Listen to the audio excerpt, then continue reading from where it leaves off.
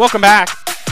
I'm Adam Epstein. You're listening to AWadd Radio here on the new Sports Radio 910 The Fan, now at 105.1 FM, broadcasting live from Capital Ale House here in Innsbruck. Come on by, grab a beer, and check out the show. I'm here every Monday from 12 to 3 p.m. Of course, yesterday was a holiday, company holiday, so I'm here on a Tuesday, February 20th. Come on by and check out the show. Phone lines are open, 833-804-0910. Let's go out to the phone lines here. We've got Justin in Richmond. What's going on, Justin?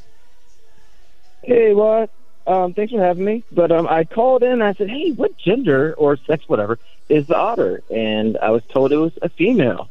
So I think for all the Potterheads out there, it's going to be Hermione because her Patronus was an otter. Oh, Hermione Potter, right? Is that what did Hermione end up marrying? Hermione Potter the otter. Hermione ended up with Ron. Oh, Hermione ends up with Ron. Oh, man. Okay, all right. Yeah, so Hermione is the name of the otter. That's what you want.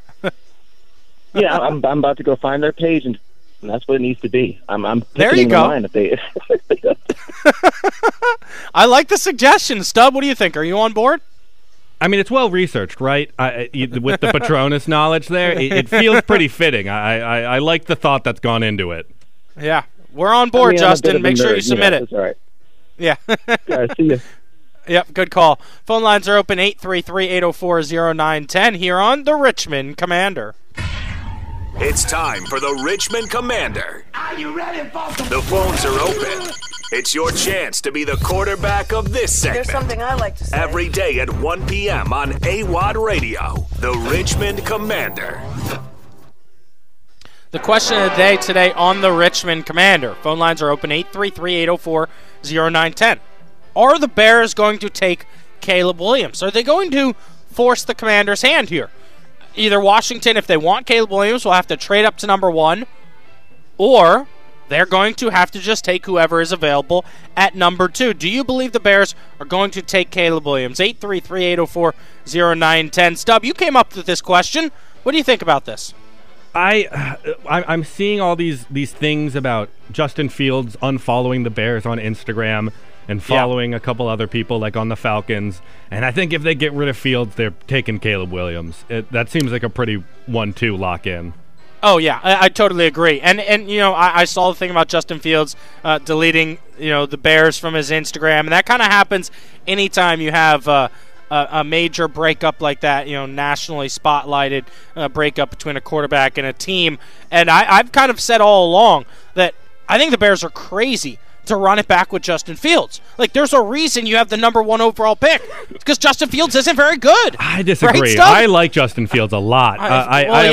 I think you're still trying to learn what it takes to be a good NFL quarterback. No. You're the same guy that liked Josh Dobbs. You were championing Josh Dobbs, bro. I got a friend who's a lifelong Bears fan. He's ride or die for Justin Fields. He's been watching them his whole life, and he really wants them to keep Fields. And there are a lot of Bears fans out there that kind of like Justin Fields. But why do you have the number 1 pick in the NFL draft? He was not good enough this year. Look, if I was a Bears fan, I would have been saying, we got to fire Matt Eberflus, right? How did they bring the coach back after a terrible season? So I kind of feel like this Chicago in a situation here where, like they've kind of put out in rumors, it's going to take a historic haul for to get them off of number 1.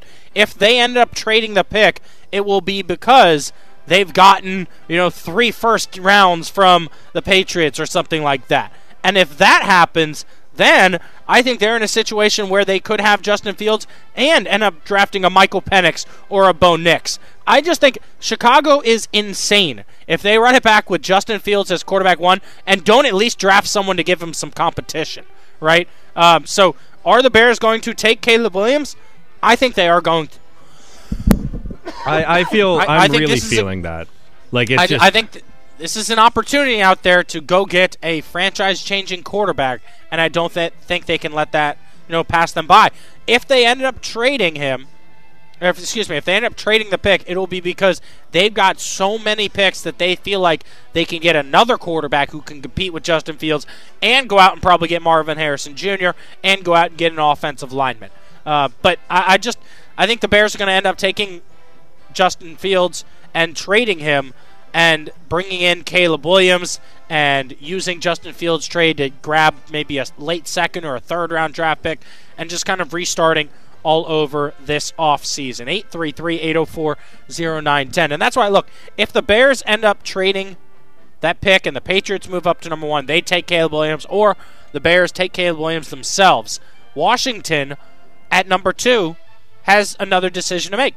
Do they believe in Drake May or Jaden Daniels, or do they view those guys as just as good as Bo Nix and Michael Penix, and that they could trade back in the draft? We're already seeing more and more mock drafts come out. This is mock-it-up season for sure in the NFL, and I've read 3 mock drafts last week that all had the Commanders trading back. They said Denver could trade up to number 2. The Patriots could even trade up to number 2. There are several teams. The Jets have been thrown out there as well. There's so many teams that need a quarterback that are just desperate for a quarterback stub that I think you might have to trade the pick, right? There's a chance here that Justin Fields stays in Chicago. They still draft Caleb Williams, and Washington then trades back at number 2, and you just have all this movement there in the first round because everything is possible. And the guys in the first 3 positions there, especially the first 2 with the talent level at this quarterback draft,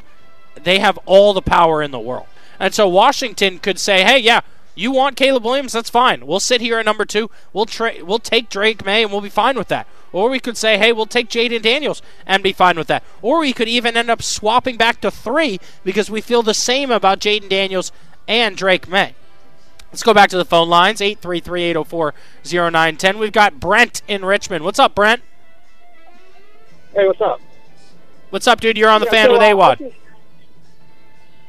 I think maybe we should take just stake at number 2, because if we knew at number 1 and Caleb doesn't work out, you're going to lose 1 and you're going to lose a bunch of other draft picks. When you stay at 2, you're just going to lose 2 if it doesn't work out. There's also, I heard somebody talking about how Drake May might be a good fit for Chicago because he's a big quarterback. He can throw real far through the cold weather. You got to think about that the Bears conditions when they play in. They need like a big arm, a big person to throw, cut through that wind. It's something they might just take Drake May number 1 possibility, and then Caleb falls number 2 for us. What do you think about that? Look, I think there is a chance Drake May could go number 1. I kind of look at it like this. I appreciate you calling in. Phone lines are open, 833-804-0910. Stub, I kind of look at it like this, where, look, I think Caleb Williams is the number 1 quarterback out there. But I don't think Drake May is too far behind. And I also think there's a chance that Chicago will look at this and say, I want more of a pocket passer. I want a guy who's 6'5", who's a closer thing to like a Peyton Manning and a Josh Allen than Caleb Williams, who's a smaller guy who's run around the pocket and make plays. Well, we just had that in Justin Fields. So maybe there's a chance that Chicago says, hey, we like Drake May at number 1. I feel like they like certainly possible. They like Justin Fields, and if Caleb Williams is just a better Justin Fields, it just seems too sure of a thing to me at this point. Yeah. Phone lines are open, and you can always tweet us at 910thefan, at AWadd Radio. Justin_RVA tweets us, AWadd, you don't have to draft a quarterback. He says there are a few players you can bet the house on that they will succeed, and none of the quarterbacks are that. He says Harrison and Joe Alt are the only 2 guys in the top 5 that are more likely than not to succeed. Those are the facts. He says, I don't want Harrison. A lot about picking quarterbacks high is saying, oh, everybody needs a quarterback, but the math ain't mathin'. I love the way he said that. 70 to 80% of quarterbacks drafted top 10 are on another team or not starting in 5 years. Better to use that high picks on a high percentage player. And that makes total sense if you look at Washington as a team that's already established. If we had something going with Sam Howell, and there was time this season where I said, yeah, we've got something going with Sam Howell. We should use whatever pick we have to build out the offensive line, to draft a wide receiver, to get more talent here. And he's right about that. Absolutely. You're the more likely you are to hit on a quarterback, on a non-quarterback position. Absolutely right. Right? It's hard to miss offensive linemen that are drafted in the first round. It's hard to miss wide receivers drafted in the first round, especially defensive guys like edge rushers. Most of them pan out, not named Chase Young. But the thing is that You want a Joe Burrow. You want a Josh Allen. You want a Patrick Mahomes. Joe Burrow is the perfect example of why you swing that high in the draft, because, yes, he got hurt his first year, and then once he got healthy, Cincinnati made it to the Super Bowl, and they made it back to another AFC title game. And they've been a contender since they drafted Joe Burrow. So that's why you make the case for swinging for a quarterback. You're always going to have the San Franciscos of the world that swung for, Trey Lance and missed and got lucky with Brock Purdy. But the fact is that they swung, because you have to keep swinging until you get your franchise quarterback. Otherwise, you have to have a damn good roster to win with a Brock Purdy, and Washington just does not have a damn good roster. It'll probably be 3 years by the time we get a roster that's that good. If you want to chime in, 833-804-0910, or you can always tweet us during the show at AWadd Radio or at 910TheFan. Don't go anywhere. I'll be right back. Welcome back. What up, what up, what up? It's AWadd here on the new Sports Radio 910 The Fan, now at 105.1 FM. Today is a VCU game day as the Rams are on the road to Massachusetts for a road game against 7-6 UMass in the A10. Rams 9-3 and have been playing some really good basketball. So you can hear that game tonight right here on 910 The Fan at 7 p.m. Pre-game coverage starts at 6:15 before I hand it off to Robbie Robinson and Rodney Ashby. But it's time to go around all the college basketball programs here in the state of Virginia on University Drive. Let's go to University Drive. Scores, buzzer beaters, madness. All the college basketball in the state of Virginia. We'll follow your favorite teams all season long. University Drive on AWadd Radio. And we'll start in Blacksburg, Virginia. Castle Coliseum was the location for the butt-whooping of the Hokies over the Hoos last night. 75-41 in the Commonwealth Clash. UVA got the win earlier this season. Virginia Tech gets revenge at home.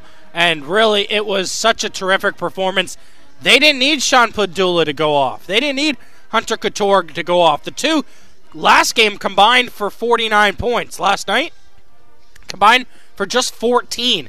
8 points for Padula, 6 points for Hunter Couture, and that's because they got 13 from Tyler Nickel off the bench, 11 from Malajo Poteet, 13 from Robbie Barron, 14 from Lynn Kidd. The Hokies came together as a team and played their best basketball of the season, hosting UVA. They jumped out to an early lead, led at halftime by 20, 36-16.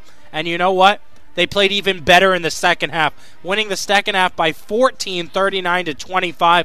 I was watching this game live, and look, this is a UVA team that prides themselves on the defensive end, and the pack line defense is good once again this year. The problem is they give up too many three-point shots, and the Hokies were knocking them down. 8 of 23, that's 34%. And then offensively, I'm going to take a page out of Seth Greenberg's playbook here. He kept saying it on the halftime show. Virginia this season is offensively challenged.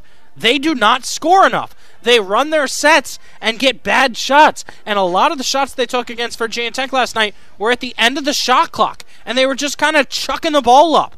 Just heaving it towards the rim with 1 second on the clock. That's why Reese Beekman, who's normally a 50% shooter, was 3 of 10. That's why Jordan Minor was 1 of 4. Gertrude off the bench was 2 of 5. Bond was 1 of 4. Murray was 1 of 3. Buchanan was 0 for 5. They couldn't hit shots because they were taking bad shots. And shot selection is so important with UVA this season because they just don't score the ball very often. And then defensively, they're going to try to shut you down, and then they're going to run 30 seconds of the clock. And that's why this is a team that just cannot play from behind. And they were behind there from about the under 12 timeout in the first half to the end of the game. They just could not make a run. And look, they also couldn't hit a three-point shot. 2 of 12 from the three-point line. But I think that really came down to it was bad shot selection. And so the beginning of this game, you're thinking it's 4-2 after the under 16 timeout. Is anybody going to score? UVA will get somewhere in the 40s. They'll have a chance if they can hold Virginia Tech in the 40s. But the Hokies offense started pouring it on. And in the second half, the UVA defense was terrible. They were just giving up open shot after open shot. Virginia Tech was running their offense with so much confidence. It was very unselfish basketball. They were giving an extra pass, open look. Oh, nope, one more pass, then this guy's wide open. And you could see UVA's defense suffered. They started trying to run through screens instead of running around them, and it led to guys getting wide open shots in the second half. As this was the best win of the season for the Hokies, I thought. They put up 75 points and win by 34 over their arch rival, the Virginia Cavaliers. Good thing in the ACC, you can always bounce back in your next game. Virginia will prepare for a home game at John Paul Jones Arena on February 24th against 10th-ranked UNC Tar Heels. North Carolina comes to Virginia February 24th. They got a game at Boston College and then at Duke. So even though this was a bad loss to Virginia Tech, and it's coming off of now 2 bad losses in 3 games, losing to Pitt with a win against Wake Forest in between, an ugly 49-47 win. UVA is really struggling offensively, but they've got 2 shots to get going in the next 3 games against UNC and Duke, as they're still sitting as the 3rd-place team in the ACC standings at 11-5 and have a 2-game lead on Pittsburgh, NC State, and Wake Forest. They just can't afford to keep slipping up here. So I don't expect them to beat UNC and Duke, but they've got to defeat Boston College in between those games and then win their final game of the regular season against Georgia Tech. So that was what went on in the ACC yesterday. In the ACC tonight, you've got 3 decent games. Syracuse at NC State. We'll see if NC State can stay within the pack. They're hunting for a top 4 spot in the tournament, which will be played in Washington, D.C. Boston College is at Florida State. State is desperate for a win. Seminoles need to get a win at home. And then Pitt at Wake Forest, 9 p.m. on the ACC network. Wake at home, both teams 8-6 on the regular season. Let's talk a little A10 here on University Drive. And we'll start with VCU, as the Rams are on the road at UMass tonight. This is a big game for VCU because UMass is behind them in the standings by 2.5 games, and they could pretty much lock in a top 4 seed. Why is the top 4 seed so important in the A10? Well, it means you get a double bye. You avoid the pillow fight game on Tuesday. You avoid the first-round knockout on Wednesday. And you're sitting pretty Thursday, and all you have to do is win Thursday. You get a day off Friday, and you're ready for the semifinals there on Saturday. The A10 is going to heat up here the final few weeks of the regular season because each team will play against each other. VCU, the 4 seed, plays against the 1 seed Dayton on the road. They'll also play at Richmond coming up in early March. Then you've got Loyola Chicago, who is the 2nd place team. Well, they still have to play Dayton. So either Dayton or Loyola Chicago will have one more loss by the time VCU plays against Dayton. And VCU right now 9-3 in a great position to be not just the top 4 seed in the A10, but compete for the A10 regular season title. They're going to have to take care of business against a good UMass team on the road tonight. Fordham will be at Davidson. Both teams have really struggled as of late in the A10. I think Davidson wins that game at home. St. Louis is at Duquesne tonight. St. Louis played really well against VCU over the weekend. We haven't gotten a chance to talk about that one. VCU wins 95-85. Bama still scores 27, so now he's had 29 and 27 point performances, both against St. Louis. Shulga had 26, as the Rams had their best offensive performance of the season, putting up 95 on the road in a 10-point victory over St. Louis. And yeah, I told Michael Phillips this. John Rothstein is starting to take notice. VCU has an excellent 5-man lineup that includes Zeb Jackson at the point, Max Shulga at the 2, Joe Bamiso at the 3, Sean Bairstow at the 4, with Toby Lawal at the 5. I believe that's a 5 guard. That's a 5 lineup there that can beat anyone in the A10, especially if Toby Lawal is hitting his free throws and catching his alley-oops and finishing at the rim. Although he has not been as good finishing alley-oops as he was at the beginning of the season. If you want to chime in, phone lines are open, 833-804-0910. On Wednesday, Richmond heads on the road to the Kingston Center in Rhode Island for a big-time A10 matchup. Richmond can't really afford to slip up here towards the end of the season. They started so hot. As of late, they're just 2-2 in their last 4 games. Got a good win over GW on the road over the weekend, but they've got Rhode Island coming up tomorrow, then Davidson at home before you're at St. Louis, and then the Capital City Classic returns with Richmond hosting VCU on March 2nd. So right now in the A10, Dayton's 11-2, Loyola Chicago's 11-2, Richmond's 10-2 with a game tomorrow, and VCU 9-3. So you're just a game and a half back of first place right now are the Rams, and Dayton will be at Fairfax, Eagle Bank Arena, for a matchup against George Mason. That's a big-time matchup for George Mason to get a good win in the A10 to give themselves some confidence going into the A10 tournament in Brooklyn. And the good thing that Mason has going for them is they were off this weekend. So they've had a full week to prepare for the 16th ranked Dayton Flyers, who are 11-2 in the A10 and come to George Mason tomorrow. So VCU tonight, Dayton at George Mason tomorrow, and Richmond at Rhode Island. And we'll be recapping it all right here on 910 The Fan. Now, at 105.1 FM. Phone lines are open, 833-804-0910. Last week, the big story was the Senate rejecting Ted Leonsis' bill to try to bring monumental sports and entertainment out of the nation's capital and into Virginia. Well, we'll find out the latest on that and talk DC sports with Scott Abraham from WJLA, Washington, D.C., Channel 7, next on The Fan. Welcome back. I'm Adam Epstein. You're listening to AWadd Radio here on the new Sports Radio 910 The Fan, now at 105.1 FM.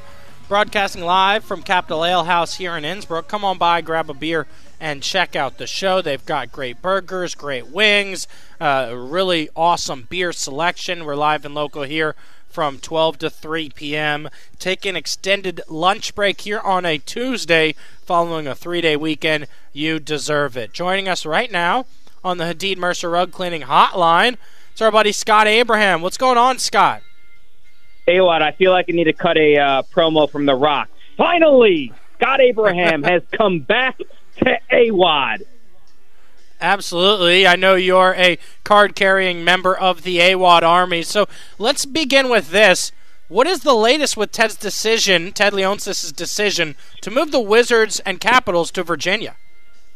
Well, there's a lot of political red tape right now, and I don't see this getting resolved anytime soon. I think at the end there's going to be some backdoor deals, sweetheart deals.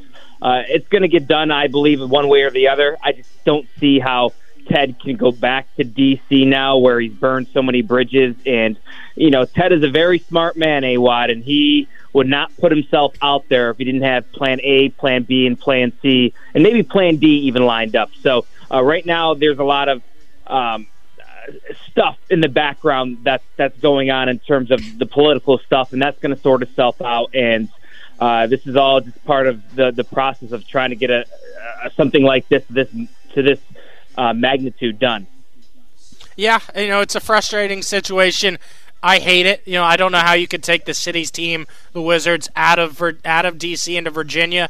The Virginia Wizards, who wants to go see Jordan Poole miss 100 threes every game. I could understand the Capitals going to Northern Virginia, and that's kind of why they keep throwing out there the percentage that so Capitals fans come to games from Northern Virginia. But it's just not the same with the Wizards, and that's what frustrates me the most about this, Scott. Listen, I certainly understand both sides of the coin. Like, D.C. at its core is a basketball city. Oh, my goodness. They love their hoops. And, during the glory days of the John Walls and the Brad Beal, when they were so close to making the Eastern Conference Final, that place was rocking.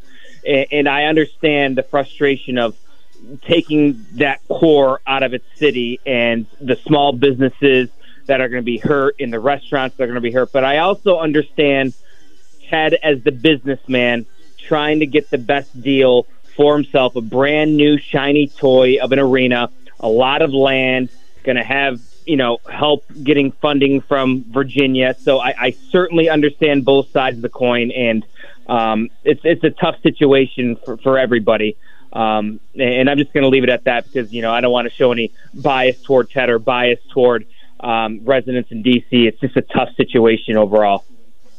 Yeah, I do believe that billionaires should pay for their own stadiums, and I'll leave it at that. The Washington Commanders have the number 2 overall pick in the upcoming NFL draft. Here's what I've been saying on the show, Scott. I believe Caleb, who you know, local kid, I believe he's the best prospect in this draft by far, and so I think you have to do everything to go out and get him.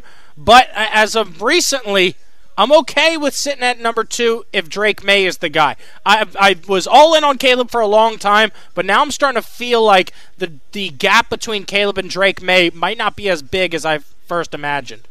I covered Caleb in high school. We have our high school football show. I covered Gonzaga, almost every Friday night. And I saw with my own 2 eyes the potential this kid has and how he blossomed at Oklahoma and USC.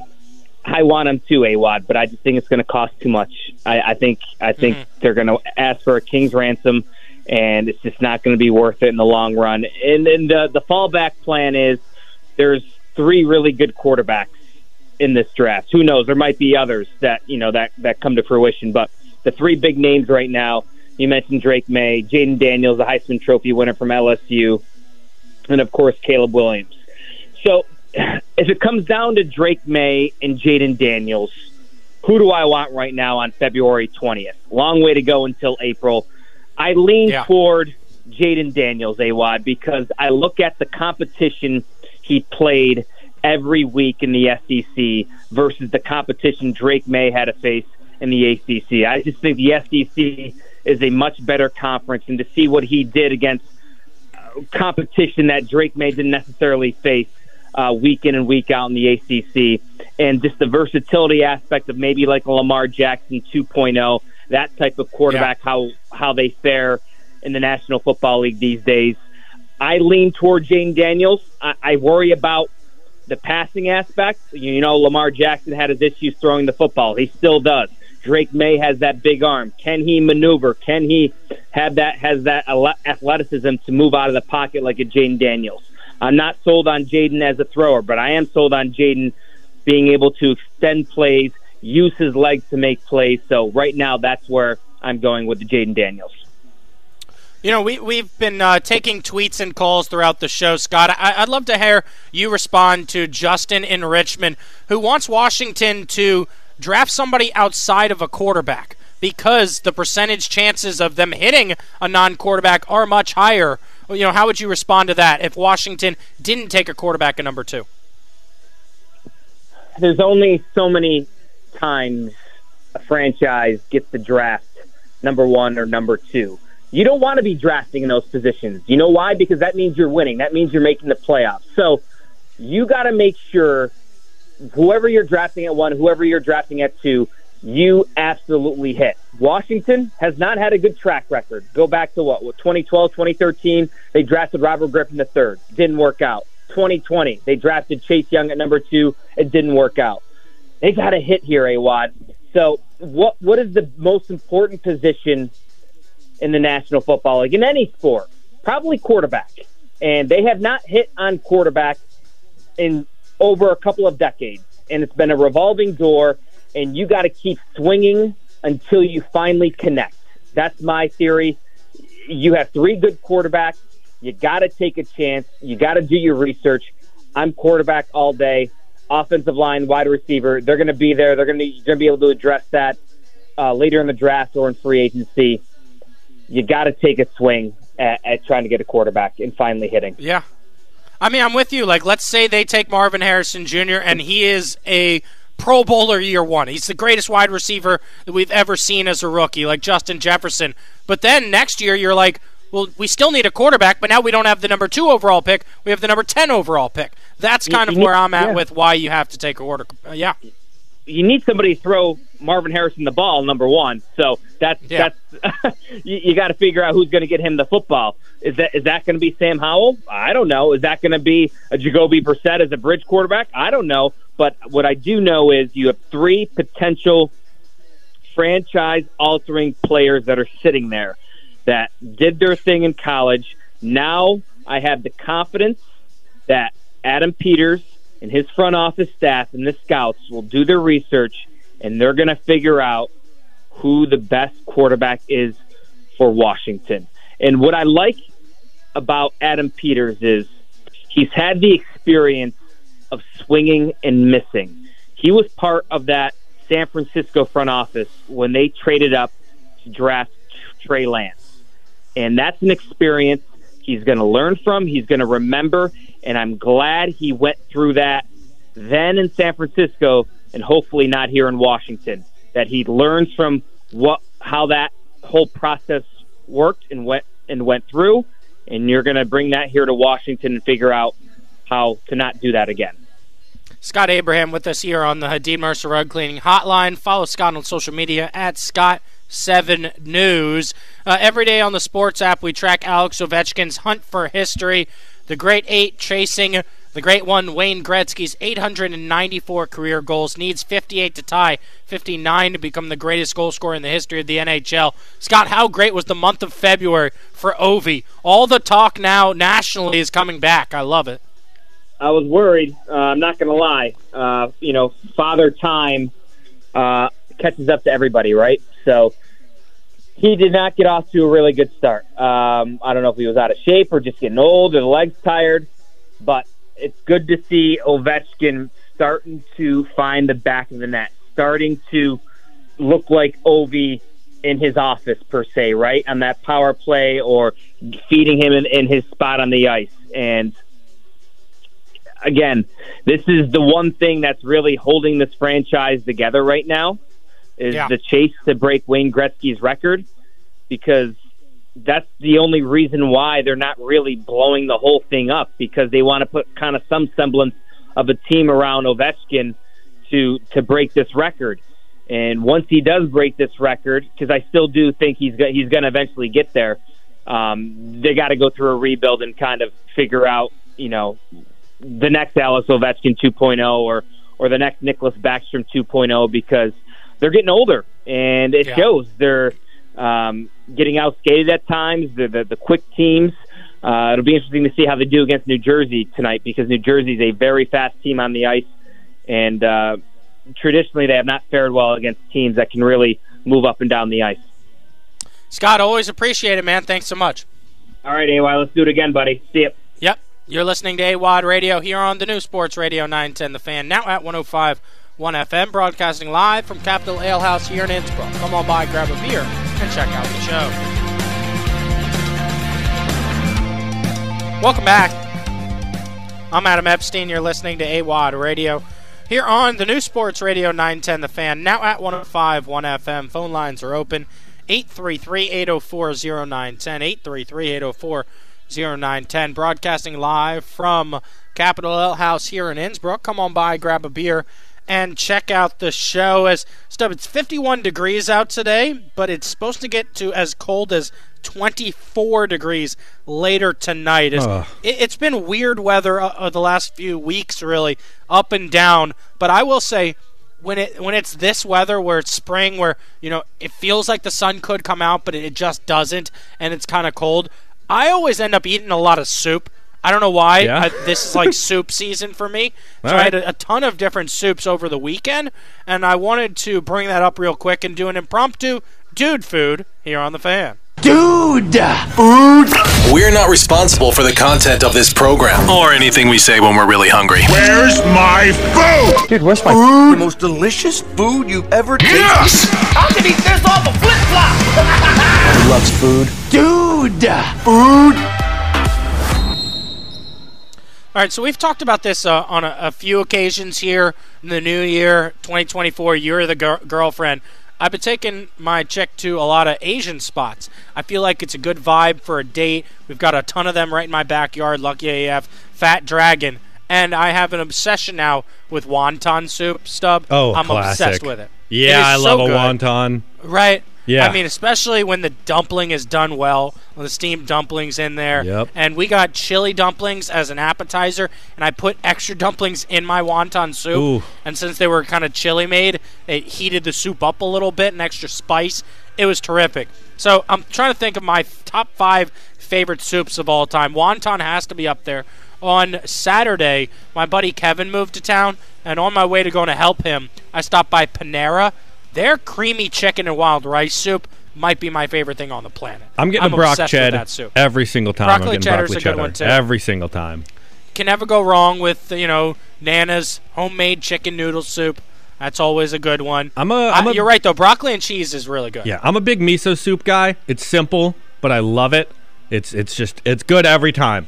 You get it you free with your appetizer or your entree. Great. How do you compare miso soup to wonton soup? I mean, wonton obviously has a lot more going on, and it's more of like a meal. Miso soup feels more like a palate cleanser, like a little treat, if anything. So wonton's better, but I'm always happy to have a miso soup in front of me. Would you take French onion soup or would you take chicken tortilla soup? Ooh, French onion. You can only choose one. I really like a French onion. I think I'd go chicken tortilla, especially with more chips and more tortillas that you can put in. That's fair. Yeah. Right? I feel like you can always make a soup better the more stuff you put in. Yeah, if you get some like bread though that you can dip in the French onion, like a baguette, then you got yourself something going. I've always been a big fan of New England cream of crab soup. That's always been one of my top of my list. Is anytime I go to Bethany Beach there in Delaware, they've got a ton of good places that serve really good crab soup. So I love crab soup. So that would probably be. I'd probably go crab soup, probably number 4 in my top 5. Chicken noodle, wonton soup, creamy chicken, wild rice, and broccoli cheddar. Fair enough. Yeah, I don't get enough. I've never gone out to a restaurant that isn't Panera to get a soup on purpose though. It's not enough food for me. I would have to get soup and something else, and I don't want to do that. When I go out with my parents, we always get salads or soups. Like I've gotten a lobster bisque at this one place 1,000 times. Lobster bisque is good. I think it's a little too rich for me sometimes. All right. But here on Dude Food, though, we did want to bring up Taco Bell's new menu, right? So yes. Stub went out and tried it this weekend. Why don't you explain to us what it was like? Okay, so they seem to be dropping things kind of slowly. There's only one new item at the moment. The chicken nuggets are not out yet, which upset me. That's so lame. But they did have the cheesy chicken crispanada. So okay. I would look up a picture of it. It's essentially like a hard, crispy, large dumpling. And so first bite, terrible. One of the worst first bites of a fast food item I've ever had, as it was it was just the stale, crispy outside breading part of it to kind of break into the inside. And then on the inside, I would describe it as buffalo chicken dip without buffalo sauce, if anything. Okay. And it was a weird creamy chicken? Yeah, creamy chicken with a bunch of cheese. And it made for a decent but probably subpar product and experience. I think the outer shell was not good. All right. So we'll get to your rating in a second here, but in case you missed it, here's the story. Taco Bell released 8 new menu items for 2024. They released a list. Stubbs telling us, though, that not all the menu items have been released. It was the Cantina chicken menu, the chicken crispanada, the crispy chicken nuggets, which I was interested to having you try, cheesy chalupa, and a few other things. So the only thing that's been out is that crispanada? Yes, and I think a couple of new combo menu items, but I don't think there's anything new. I will continue to track it, and as soon as they drop things, I will be there. I'm really, really excited about these nuggets. Yeah. All right, so what was your official rating here? Doesn't sound like you really liked it. It's probably a 2.5 out of 5. Oh, wow. Wouldn't get it again. It was $4. I think it was a decent amount of food for $4. But I don't know. I'm going to keep getting my box when I go there. You have a photo of it before you ate it? I don't think... you don't have a photo? Yeah, I don't have any photos of it. The inside, again, it looks like buffalo chicken dip, but yellower. Yeah. See, I'm gonna need you, if you're doing a food review here, to provide some evidence. Sorry, I apologize. We can't just take your word of mouth, Stub. I downed it. I left the office on Friday at 4, went straight to the Taco Bell a minute away, and I ate it too quick to think about anything else. That's that one's on me. That's another thing. I don't think you can do a good review on an empty stomach. Like, you were starving. Yeah. You were gonna eat it even if it looked like garbage, right? Yeah, but if anything, that would raise my opinion of it. If I was hungry, because it would be anything. So that kind of goes to show that it's not great. Not great, yeah. Did you see what Hostess is introducing? Now, Hostess is, of course, known for all their great treats, but they've added a new one. It is going to be a honey bun.